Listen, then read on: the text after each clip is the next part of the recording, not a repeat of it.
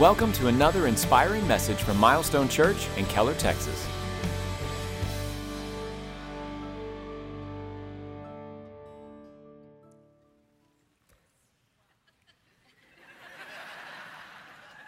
Good evening.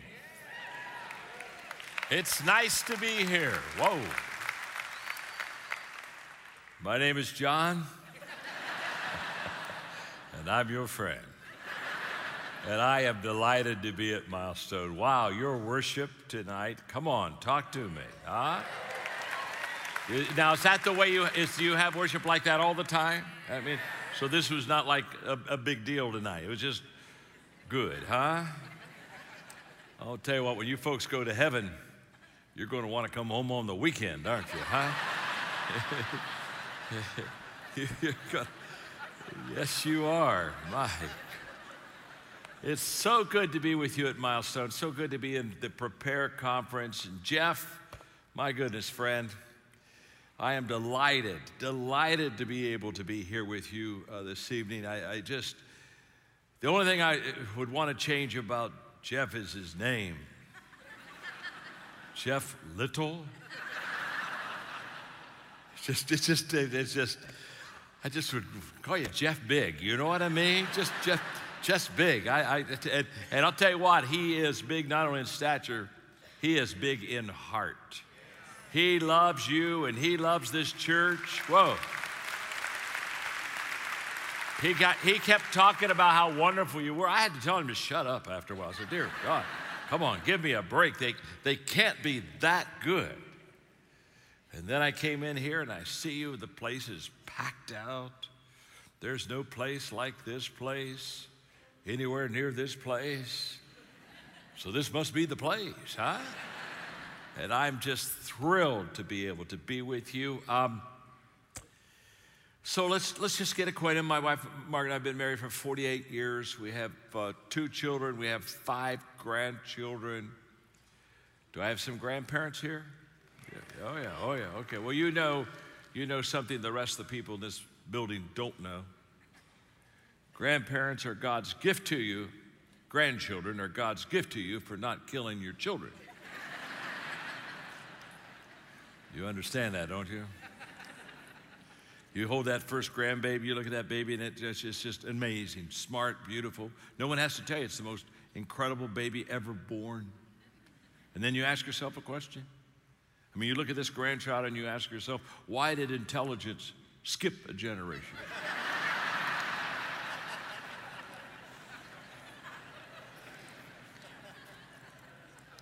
I was telling that story in a large convention, and I forgot that my son Joel was in the audience.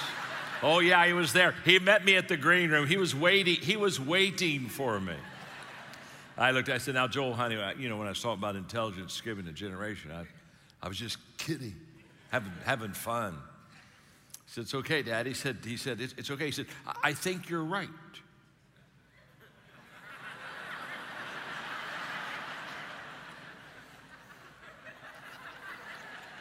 He said, just last week, he said, Grandpa and I had that very same discussion.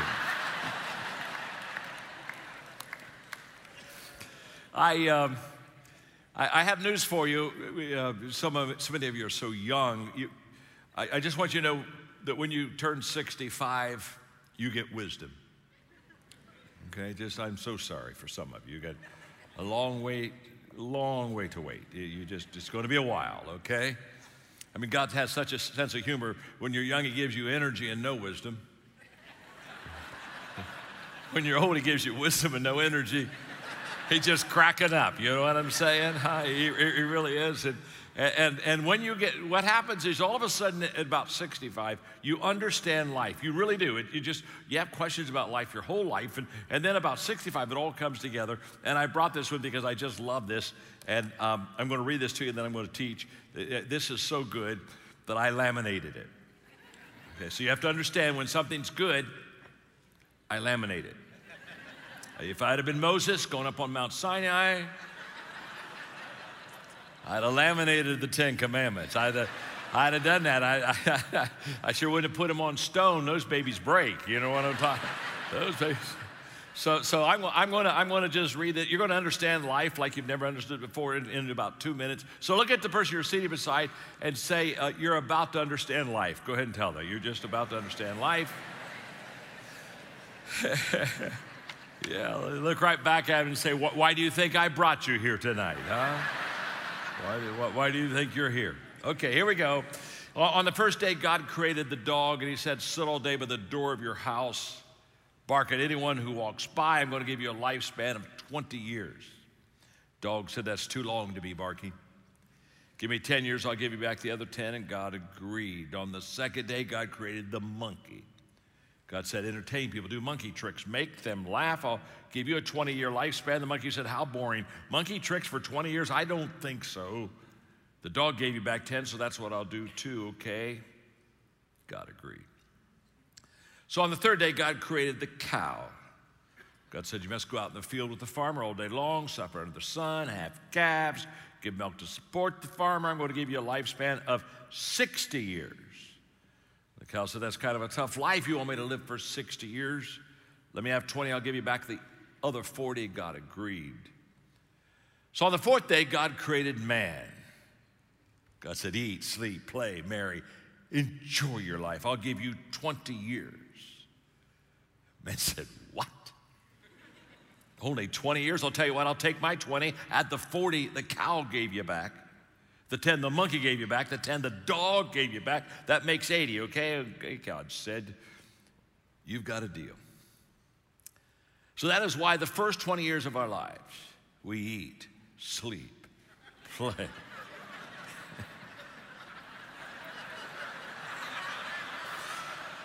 I see the train a-coming. For the next 40 years, we slave in the sun to support our family. For the next 10 years, we do monkey tricks to entertain the grandchildren. And for the last 10 years, we sit on the front porch and we bark at everybody that goes by. There you got it. You've just had life explained to you. They told me they have my book, Developing the Leader Within You 2.0. It's back somewhere, and I would encourage you to get it. This is a revised edition. I wrote this book 25 years ago, Developing the Leader Within You, and the publisher asked me if I would revise it. I said, of course I will. So this is the 25th edition, and I went back and I revised 89% of the book. Just shows you how bad I was 25 years ago. You see, here's what happens. You see, when I wrote the book 25 years ago, we were all on the same page. But in the last 25 years, guess what I've been doing? I'm growing. I'm learning more. I'm developing. So 25 years later, I'm hearing the book's down here. I had to go back and get the book and catch it up. 89, that's why they call it 2.0. Millions of people have read this book, and it's just a book that helps you develop yourself as a leader. It's the best mentoring leadership book that I've written. So it's back there. And then they brought the Maxwell Leadership Bible. So that's back there. Everything I know about leadership, I learned from the Bible, okay? And so this has 500 lessons on leadership in it. So every page here in the Bible, I'm teaching you leadership. If you love the Bible and if you love leadership, I would encourage you to get this. In the world that I live now, I'm in the secular world, corporate world all the time. Literally, I had a guy bring this up to me the other day, and he just looked at me, and he had this, and he said, did you write the Bible? And I said, no. I said, I just wrote the leadership lessons inside of it. And he said, I've never read the Bible. I don't even have a Bible. But if you've got leadership lessons in there, I'm going to read it. And he did. And he came back to see me later, and he'd received Christ. Isn't that beautiful, huh? So anyway, it's all back there. It's all back there for you. And this is Jeff. You've got a great crowd here. My God, look at this. It's packed out, and there's a football game on tonight.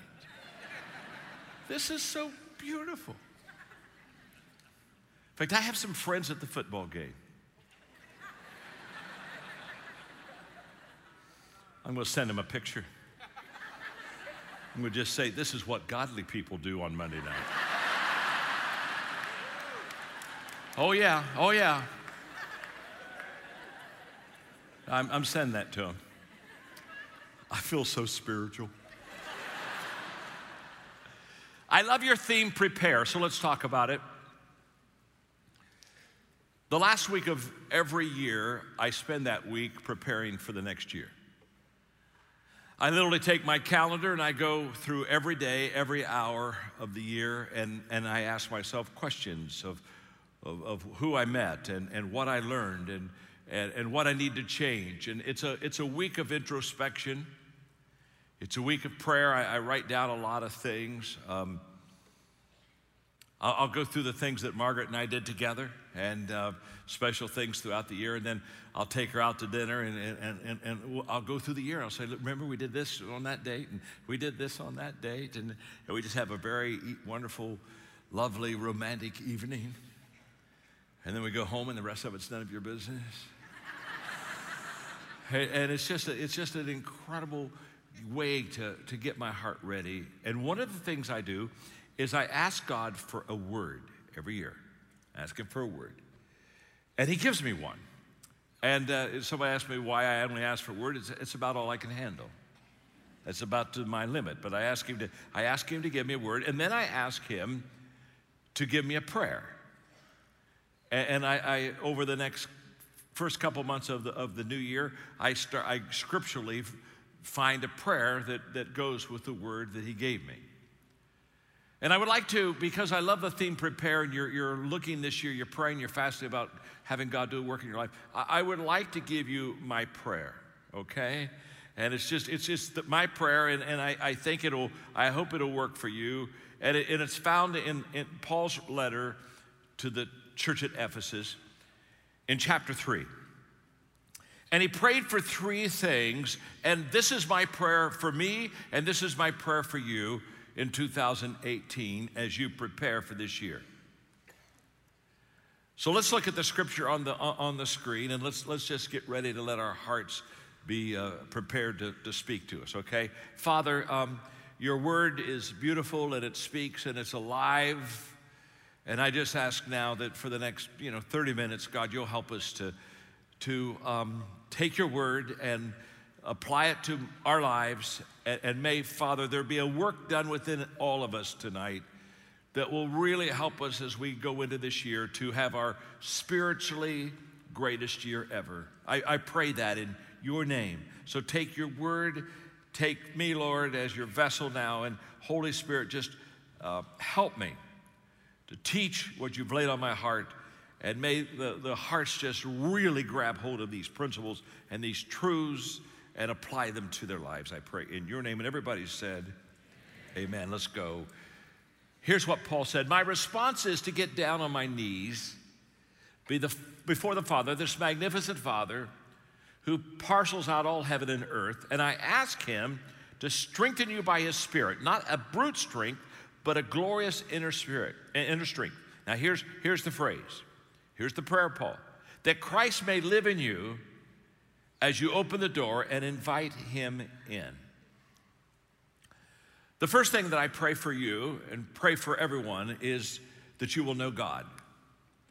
More than anything else, for you to know God as you go into 2018 is the most important thing. And it's my greatest joy to introduce people to God. I do that all the time.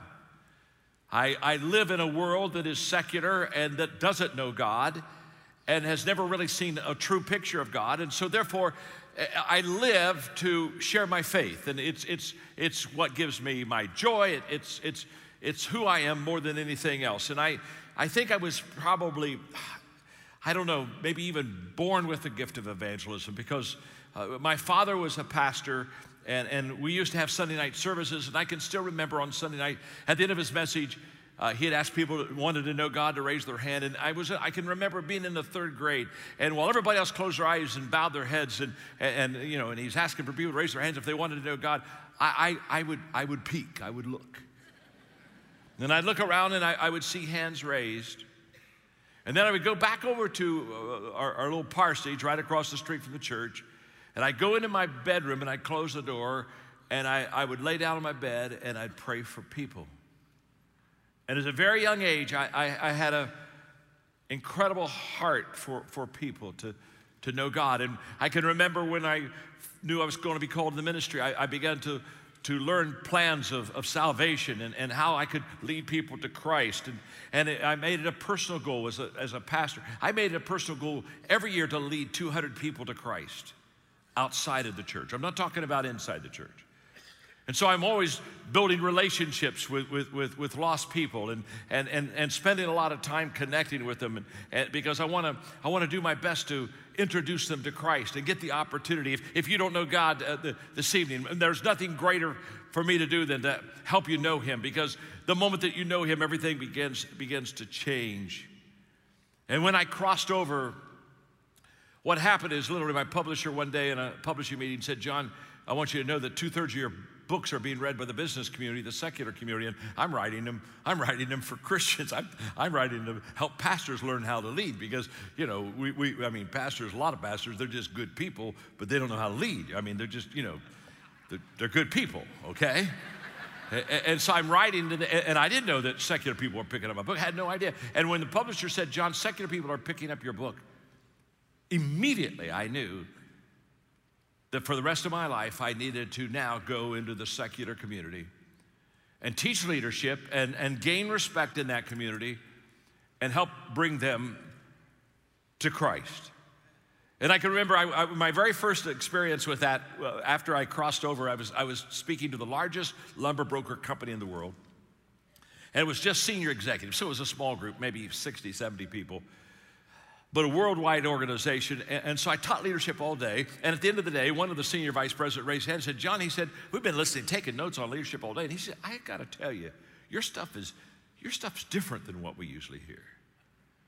He said, it's just kind of fresh and different. He said, "Do you mind, where did you get your leadership material?" And I smiled and I said, "You don't want to know." And of course, you know, when you tell them, they don't want to know. They want to know.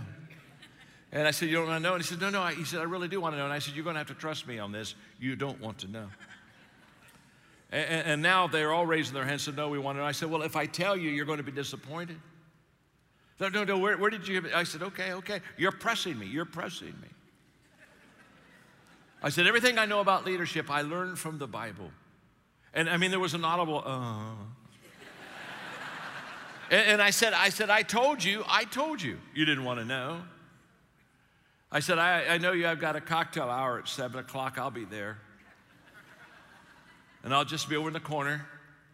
And if you've ever had a question about God, just come on over, I'm safe. We'll just have a quiet conversation, you and me, about God. And I went down to the cocktail hour and I stood in the corner, and for 45 minutes, the line never stopped. And I walked out that evening and I said to myself, people don't know God, not because they don't want to know God, they just don't have a real picture of who He is. And that just literally changed my life. And when I go to heaven, my great desire, obviously, like yours, is to see Jesus and to worship Him and bow before Him and just proclaim Him in His greatness. That's, of course, my passion. But outside of that, what I really want to see more than anything else are the people that I help bring to heaven. You understand? It's such a wonderful thing. I think you ought to take somebody with you. What do you think about that, huh? I don't want to show up. I don't want to show up to God all alone. Are you okay out there, huh? And I love that. I love the poem that says, "When you enter that beautiful city and the saved all around you appear, what joy when someone will say to you, 'It was you who invited me here.'" I want to hear that. More than anything else, I can tell you, more than anything else, I want to hear that. More than anything else, I want to help people know God. That is my highest ambition. I have nothing else except if I could just help you to know God, because I know what happens when people know him and have a relationship with him. I love the passage in Jeremiah. It says, don't let the wise brag on their wisdom, and don't let the heroes brag on their exploits, and don't let the rich brag on the riches. He said, if you brag on this and brag on this only, that you understand and know me. It's the only thing to brag about. The only thing to brag out tonight is the fact that I know Jesus and that Jesus knows me.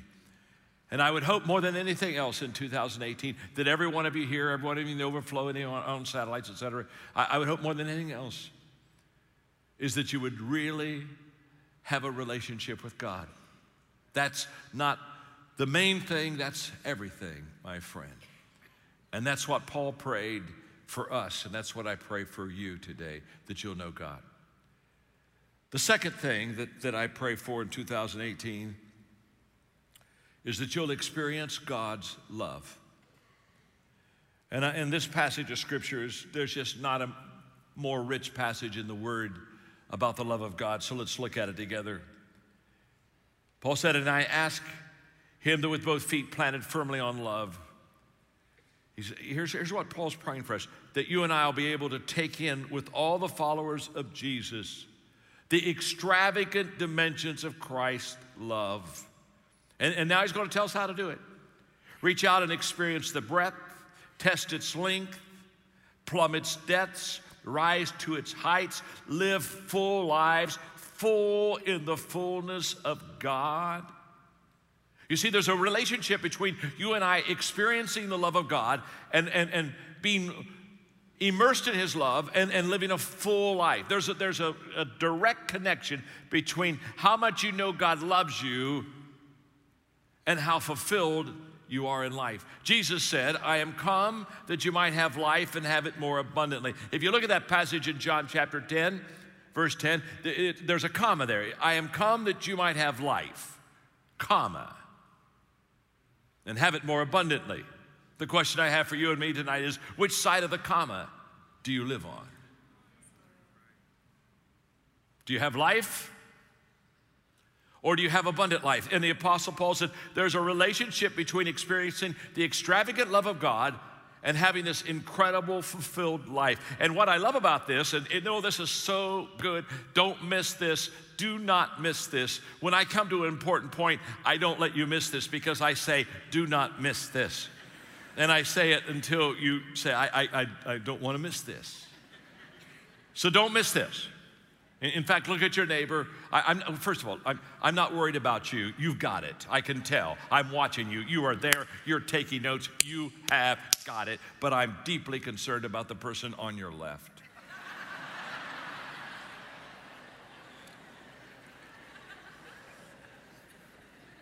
I don't think they're as sharp as you. I don't think they got it like you got it. You know what I'm saying? I just don't think they're quite with it like you're with it. And as I talk to you, I can see, as I'm looking at you, you feel the very same way, don't you? It's okay. Look at the person beside you and say, it's okay, I'll help you, I'll help you, I'll help you. It's no problem. Because here's what I don't want you to miss. I don't want you to miss the fact that Paul says we can experience as much of the love of God as we want. In other words, you and I determine how much of God's love. And you say, how do you know that, John? Well, look what he said. Look at these verbs. Reach out and experience the breath. He wouldn't tell you to reach out if you couldn't get it. Test its length. Plumb its depth, rise to its heights. These are all verbs. These are all action verbs that basically say you can have as much of his breadth as you want. You can have as much as your length. You can have as much of his depth, and you can have as much of the height of God's love. You can have as much of God as you want. In 2018, as you prepare this year, understand you can have as much of God's love as you want. You determine how much of it you get. Wow. It's your choice. And then he breaks it down, and I'm going to break it now. He said, first of all, I want you to experience the breadth of God's love. Now, what does it mean when you and I experience the breadth of God's love? Here's what that means. That means God's love includes everyone. That's the breadth of his love. No one is left out. It includes everyone. Remember when you were a kid, or maybe your children, how much do you love me? And they do this number, and I love you this much, and you're trying to be a contortionist to show people how much I really love you, and the bigger, what we're trying to be expressive of the fact that I love you just more than I can even demonstrate to you. And when Paul said, I want you to experience the breadth of God's love, understand his love, the breadth of it includes everyone. For God so loved the... Absolutely. He so loved the world.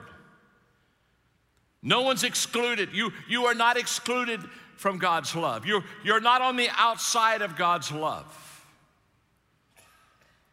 In fact, let's do this exercise. I just love doing this exercise, so let's do it together aloud. I'll say it and then repeat after me, okay? God loves me.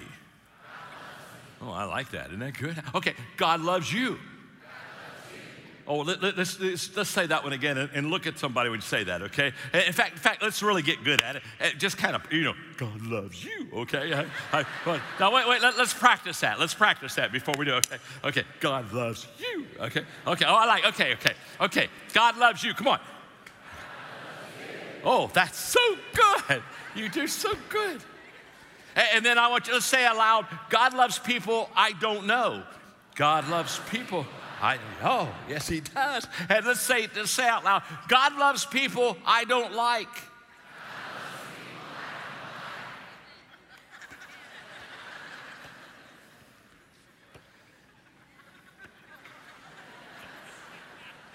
Gotcha. Yeah. Yes, that is disgusting, isn't it? Isn't it disgusting? I mean, don't you have a list of lesser people? Yeah, you got, yes, God loves people you don't like.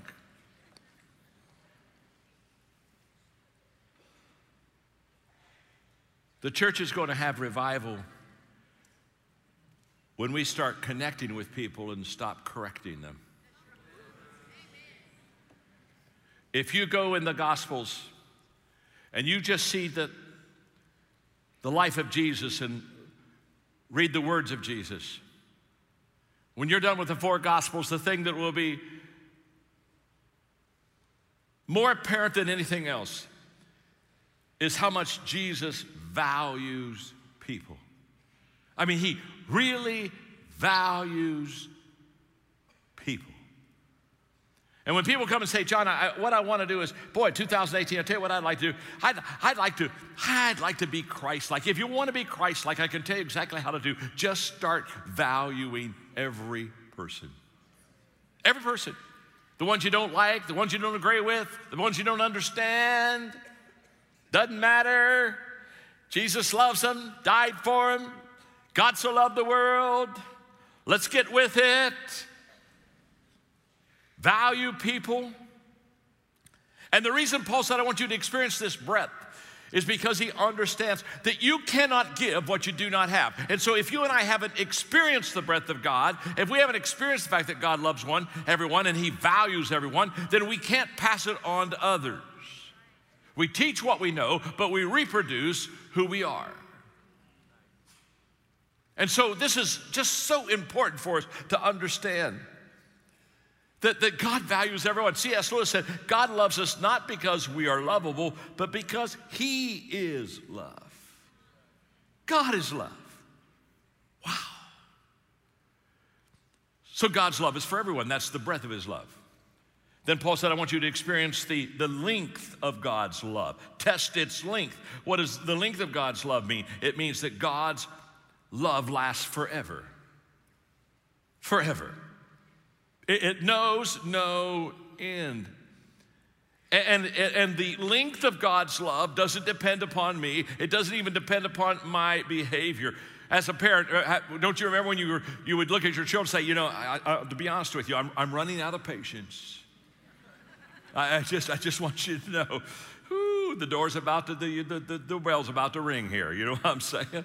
Hey, hello. God's love has no end. And what I want you to know is God loves you, God loves me just as we are.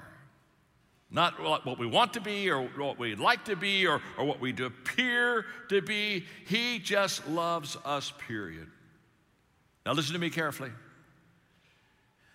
We many times when we look at God and we look at ourselves and we look at our shortcomings and our sins and our failures, and we project God and give him the perspective that we have. The classic example is the prodigal son. The prodigal son left dad, went, you know the story, spent all he had, went out and partied, ended up in a pig pen, came to reason, finally said, you know, I'm going to go back to dad's house. I've just messed my life up. But look at his reasoning. I'm going to go back to dad's house. But is he going to come back to dad's house as a son? No, he says, I'm going to come back as a servant. And he goes back to dad, and he said, Dad, you know, could I have a bunk in the barn? You see, the prodigal, because he knew he had done wrong, looked at God and thought that God saw him as he saw himself. And I want you to know that's not true. That you say, I've messed my life up, I've sinned. You have no idea where I am, and you have no idea what I have done. I know that, my friend. But what I want you to understand is this. Don't dumb down God's love for you. And I want you to understand that he has a coat ready for you and a ring ready for you, and the band's about to play and they're going to have a dance for you, and he's just excited about you coming home, period. And the length of God's love, it goes on and on, and it never lets us go. No one can pluck you out of the hands of God. I mean, I like country. I like a little country music, and sometimes I kind of think I could write a little bit. I mean, I do, I really do. In fact, I've got one I've kind of been working on right now, because when I think of the length of God's love and how he holds on to us everlasting, it's forever, and it never stops. I would like to write a country song entitled, God's Grip Don't Slip. Huh? What do you think? Don't you think that's got some promise, huh? That's got some promise. And that Paul said, I want you to know the breadth of God's love, it includes everyone. The length of God's love, it lasts forever. Number 3, he said, I want you to experience the depth of God's love. He said, plumb the depths. In other words, go test the depths of how deep God's love is for you. And what that means is God's love is forgiving. That no matter what you have done and no matter how deep you are in messed up life, no matter how low you have gone, God's capacity to forgive you is greater than your capacity to sin. Oh, that was so good. I'll repeat it for the person on your left. God's capacity to forgive you is greater than your capacity to sin. So you say, but John, you have no idea. You got to understand, I am a big sinner. Well, whoop-de-doo. You may be a big sinner, but my Jesus is a bigger Savior.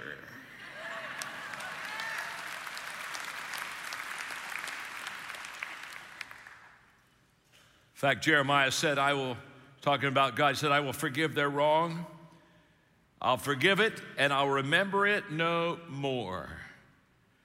God forgives and forgets. That's why he could take Moses, a murderer, and make him a deliverer. That's how he could take David, an adulterer, and call him a man after God's own heart. That's how he could take Peter, a Christ forsaker, and make him a Christ preacher. That's how he could take Paul, a murderer, and make him a church planter. Wow. I wish I could express to you the unconditional love of God. When I was in school, you have to understand, when I was in school, I was not at the top of my class. I went to school for sports and friends, and academics were just a side deal. Okay, I'm sorry, I know I just disappointed you, but In fact, I practiced leadership. I had 4 girls do all of my homework in high school, but that's another story. And you wouldn't believe that one if I told it to you, but I never took a book home. I was a leader at a very young age. Thank you very, very much. Very, very young age. So I would come out of those tests sometimes. I'd come out. Now, did you ever do this? You probably did. You probably were all brilliant. But sometimes I would take a test, and when I finished it, I knew I was in trouble. Do any of you relate to this? And my favorite phrase after a test was, I hope that prof or the teacher grades on the curve. Oh, you sinners, you sinners out there. I just smell you sinners out there. I just say, I hope he grades on a curve. And I mean, when I say curve, I meant like a real curve. Not like a little, a curve, like a circle curve. That would include me, you understand? That would circle me in somehow. That dumb would somehow pass. You know what? And I would pray that if they why a hard test? Oh man, I hope that they go great on the curve. It's a hard test because if they grade on a curve, I knew only a few would fail, and maybe I would get in the circle. Well, let me tell you something about God. God grades on the cross. Because you see, it's impossible for you and I to ever get out of our mess or save ourselves, as so beautifully shared earlier in communion today. And I just want you to know that it's totally impossible, but you got to understand, no one has to fail the test with God because the cross covers every one of us. Wow. And then Paul said, I want you to experience the height of God's love. I want you to experience how high God's love. Rise to the heights. What that means is God's love is uplifting. My first uplifting experience with God was 2 days after I received Christ, when I read 2 Corinthians 5:17, therefore if any person be in Christ, he becomes a new creature. Old things passed away. Behold, all things become new. And I can still remember being in my bedroom before I went to school that morning, and all of a sudden I realized all things have become new in my life, and I felt that redemption lift. And Paul said, the love of Christ, it's broad, it's for everyone, it's long, it never ceases, it never fails, it never ends, it's deep, it's totally committed to your forgiveness. And then he says, I just want you to know, it lifts you, it gives you what we call redemption lift. And for all the negative things that we can say about ourselves, God has something positive to say. And so when people go into self-talk, I tell them they need to go into God talk. Because sometimes we say to ourselves, I'm too tired. And God said, well, I'll give you rest. Well, it's impossible. And God says, well, with me, all things are possible. And we say, well, I don't think anybody really loves me. And God says, well, I love you. And you say, well, I can't go on. And what does he say? He says, I want you to know my grace is sufficient for you. He said, well, I'm not able. God says, well, I'm able. And I can't forgive myself. God says, well, I forgive you. Well, I can't manage. And God says, well, I'll supply all your needs. Well, I'm afraid. And he said, well, I've not given you the spirit of fear. Well, I'm not smart enough. Well, then I'm going to give you wisdom. Well, I feel alone. He said, well, I'll never leave you. I'll never forsake you. Well, I can't figure things out. Well, then I'll direct your steps.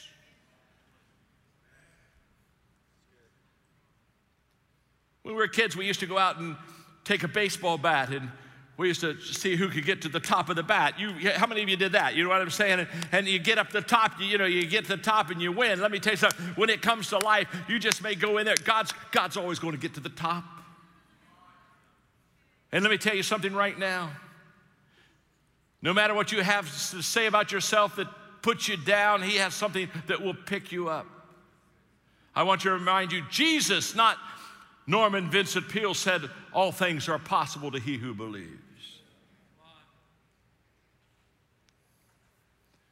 Let me just tell you something right now.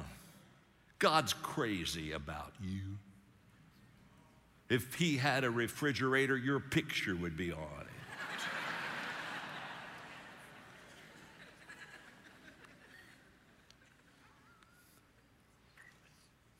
So Paul said, I want you to experience the God's love. I want you to experience the breadth, the width, the length, the depth.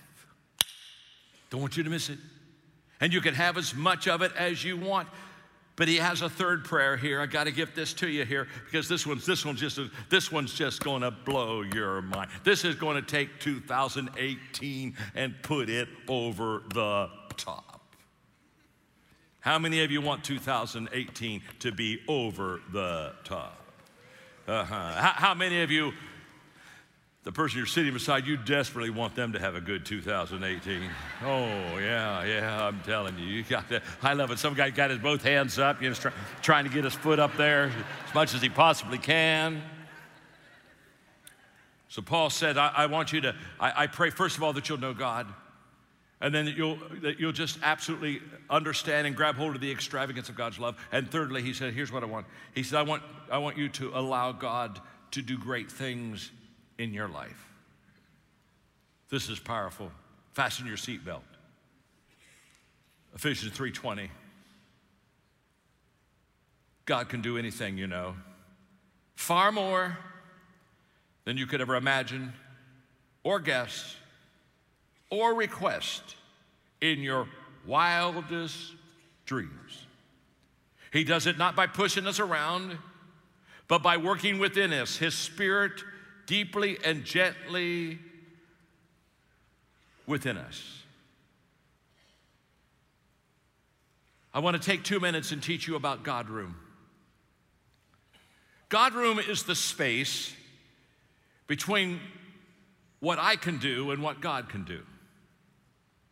In other words, when I have done my very best, when you have done your very best, I mean, we have just given it our very best, there's a ceiling. We can only go so high. We can only do so much. We can only be so good. There's a limit to us. And what I want you to do is God's room, wherever our ceiling is, where this is Maxwell's maxed out best.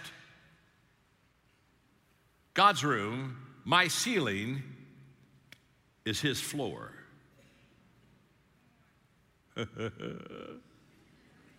Oh, this is good.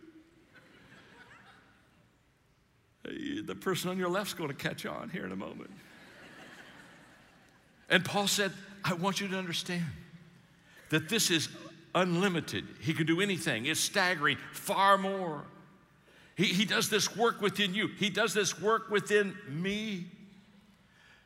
I was telling Pastor Jeff earlier that a couple years ago, I changed my prayer time and my prayer life, and now I just do basically a listening type of prayer. I just listen. And when I started doing this listening prayer and just sitting and waiting on God to really talk to me and minister to me, one of the first questions he asked me was this: John, how much room are you going to give me in your life? How much room are you going to give me? I mean, are you going to give me a closet? Are you going to give me the family? How much room? Because I want you to understand, I'll take as much room as you'll give me. And let me tell you, just like you can have as much of God's love as you want, Paul says that this exceeding abundantly God that we have, this God room, it can go as big and as high as you want it to go. You see, it's at God's room where miracles happen. And you say, well, John, gosh, I've got a lot of problems in my life. Oh, that's wonderful. Because let me tell you something about miracles. There's only one thing that every miracle in the Bible has in common, Old and New Testament alike, only one thing. It's not prayer. Some people say, well, if you pray, I could show you miracles in the Bible and nobody prayed at all. You say, well, I know what it is, faith. You've got to have faith. I can show you people that were surprised at the miracle. There's only one thing that all miracles have in common. Are you ready?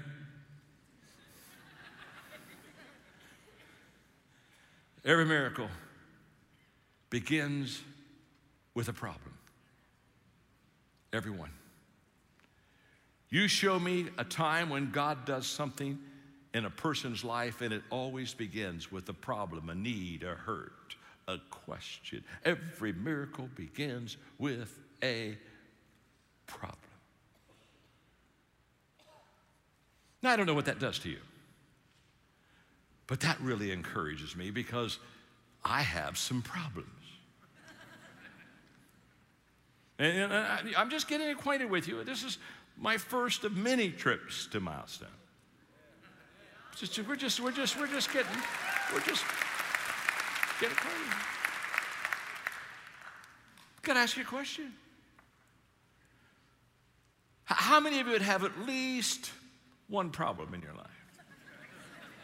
Yeah. How many of you are sitting beside? Oh. Don't go there. Don't go. You just got another problem. You just got another. Of course. Now, let's catch this. I don't want you to miss this for 2018. Every miracle begins with a problem. So if you have a small problem for this year, you're a candidate for a small miracle. You don't get big miracles for small problems. If you have a medium-sized problem, you're going to get a medium-sized. If you have a huge problem, you're going to get a huge. Absolutely. You got to understand the size of the problem determines the size of the miracle. Maybe at the end of the service, maybe we'll have an invitation like we've never had here. Maybe what I'll do is I'll ask people to come forward that have a problem. No, I'll ask people to come forward that don't have a problem. Wouldn't that be fun? And you just come forward, and I'll lay hands on you. And I'll say, God, give them a problem. Give them a problem. Are you with me? Give them a problem. Because you see, you can't have a miracle if you don't have a problem. So as you go into 2018, more than anything else, know God.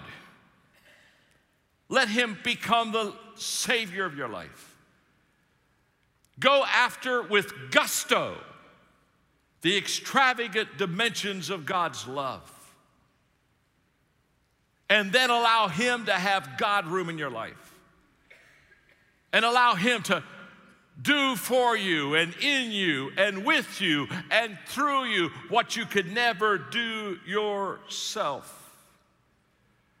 I was talking to God, and here's what He said to me the other day. He said, John, don't ask me to cram my plan into your puny little mind, because then I will be limited to your understanding. The word exceeding abundantly means huper ek perissos. Perissos means to be full. Put ek in front of it, it means to be full and go out of. You put huper in front of it, it means to flood. So a little river or a creek, when it's regular, it's perissos, it's full. But in the spring rain, sometimes it gets over the banks. That's ekperissos. And then every 10 years, you have this flood that it just goes throughout all the fields, and that's huper ekperissos. And Paul said, my God wants to huper ekperissos you. You try that one tomorrow. You just go up to somebody and says, God wants to huper ekperissos you. You will get an attentive audience immediately. But that's exactly what He wants to do in your life, and that's what He wants to do in my life. And we have not because we ask not. So in Prepare 2018, let's ask big of God. What do you say? Blessings on you. Thank you very much.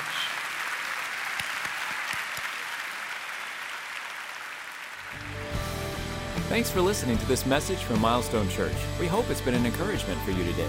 We invite you to listen to other messages on this podcast or discover who we are by visiting our website at milestonechurch.com.